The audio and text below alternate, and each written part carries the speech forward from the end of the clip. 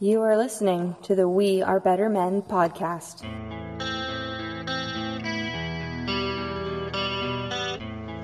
You're listening to the Better Men podcast, a No Deadbeat Society project. www.wearebettermen.com.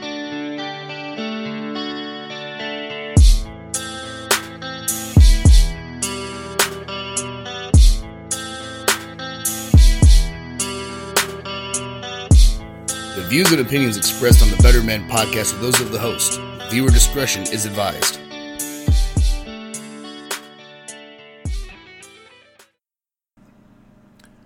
When I was in grade 7, my teacher had us doing speeches, and every Friday afternoon for the last hour of the day, one student would have to do a speech on any subject that they chose.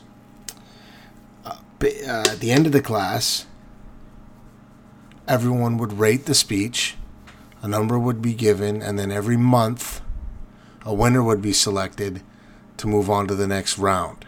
Something like along those lines.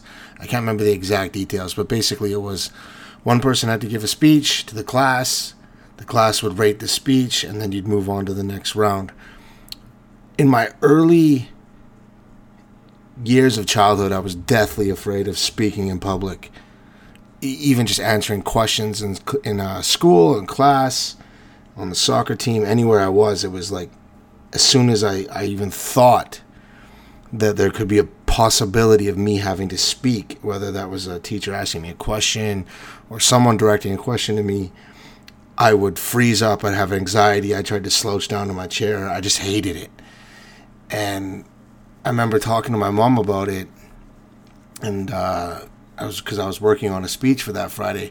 Every time I spoke, like doing a speech, my voice would sound incredibly raspy, like I lost my voice. Sometimes it still happens, actually, but not because of anxiety. I think it's just a part of who I am. But I have no problem speaking now, obviously, in public, or presenting information. But yeah, so I was working through it. I remember I was at home and I couldn't figure it out. So she came up with this idea. And the idea was that I would ask the entire class to close their eyes, and then I walked them through the day in life of a wolf pack. I was obsessed with some animals, wolves, grizzly bears, killer whales.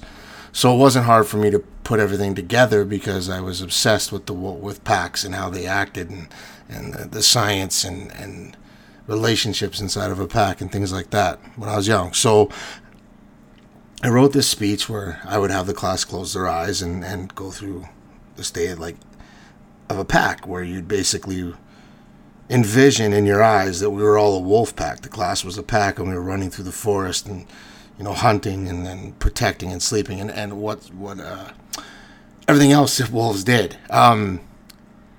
So the day came and I did the speech and it went great. I got voted the top speech of the month, and I moved on to the next round. I can't remember what the next round was. I definitely didn't move past that because it wasn't a significant milestone in my life, but that first speech was. So years and years and years go by. I started to develop less of anxiety in terms of speaking in front of people, whether that was my music career or throughout my career, my work in the workplace, my business, things like that. But I still always had a little bit of fear of talking. I'm an introverted extrovert when I do those tests. So I was talking to a mentor of mine probably about 5 or 6 years ago, and he told me, the secret to presenting information, and that's along the lines of, and I'll get into this in another episode, but it's along the lines of basically just knowing that you know what you're talking about. And I remember as I was driving home after I talked to him and we discussed that, I kind of just flipped a switch, and I went back to that me in grade 7 and realized that the closing the eyes thing worked because it helped me know that they weren't looking at me and that I could just talk. But the reality of the situation was I had them so intensely focused on what I was talking about because I knew the subject matter. and I had convinced them that they were in a wolf pack in their mind, and they were envisioning it. I remember they all had their eyes closed.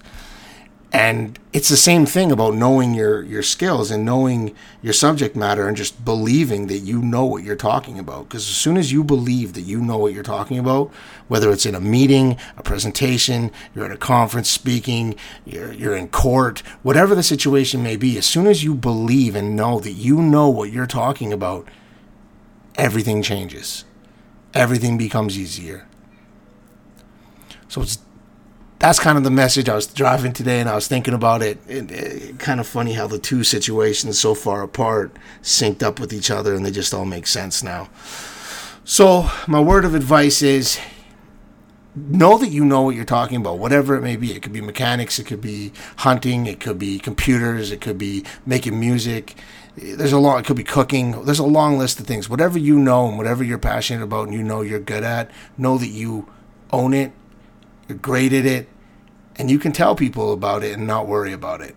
Confidence, self-confidence is as long as it doesn't get you to a point of ego, self-confidence can be one of the things that determines whether or not you win or lose. That's it. Peace.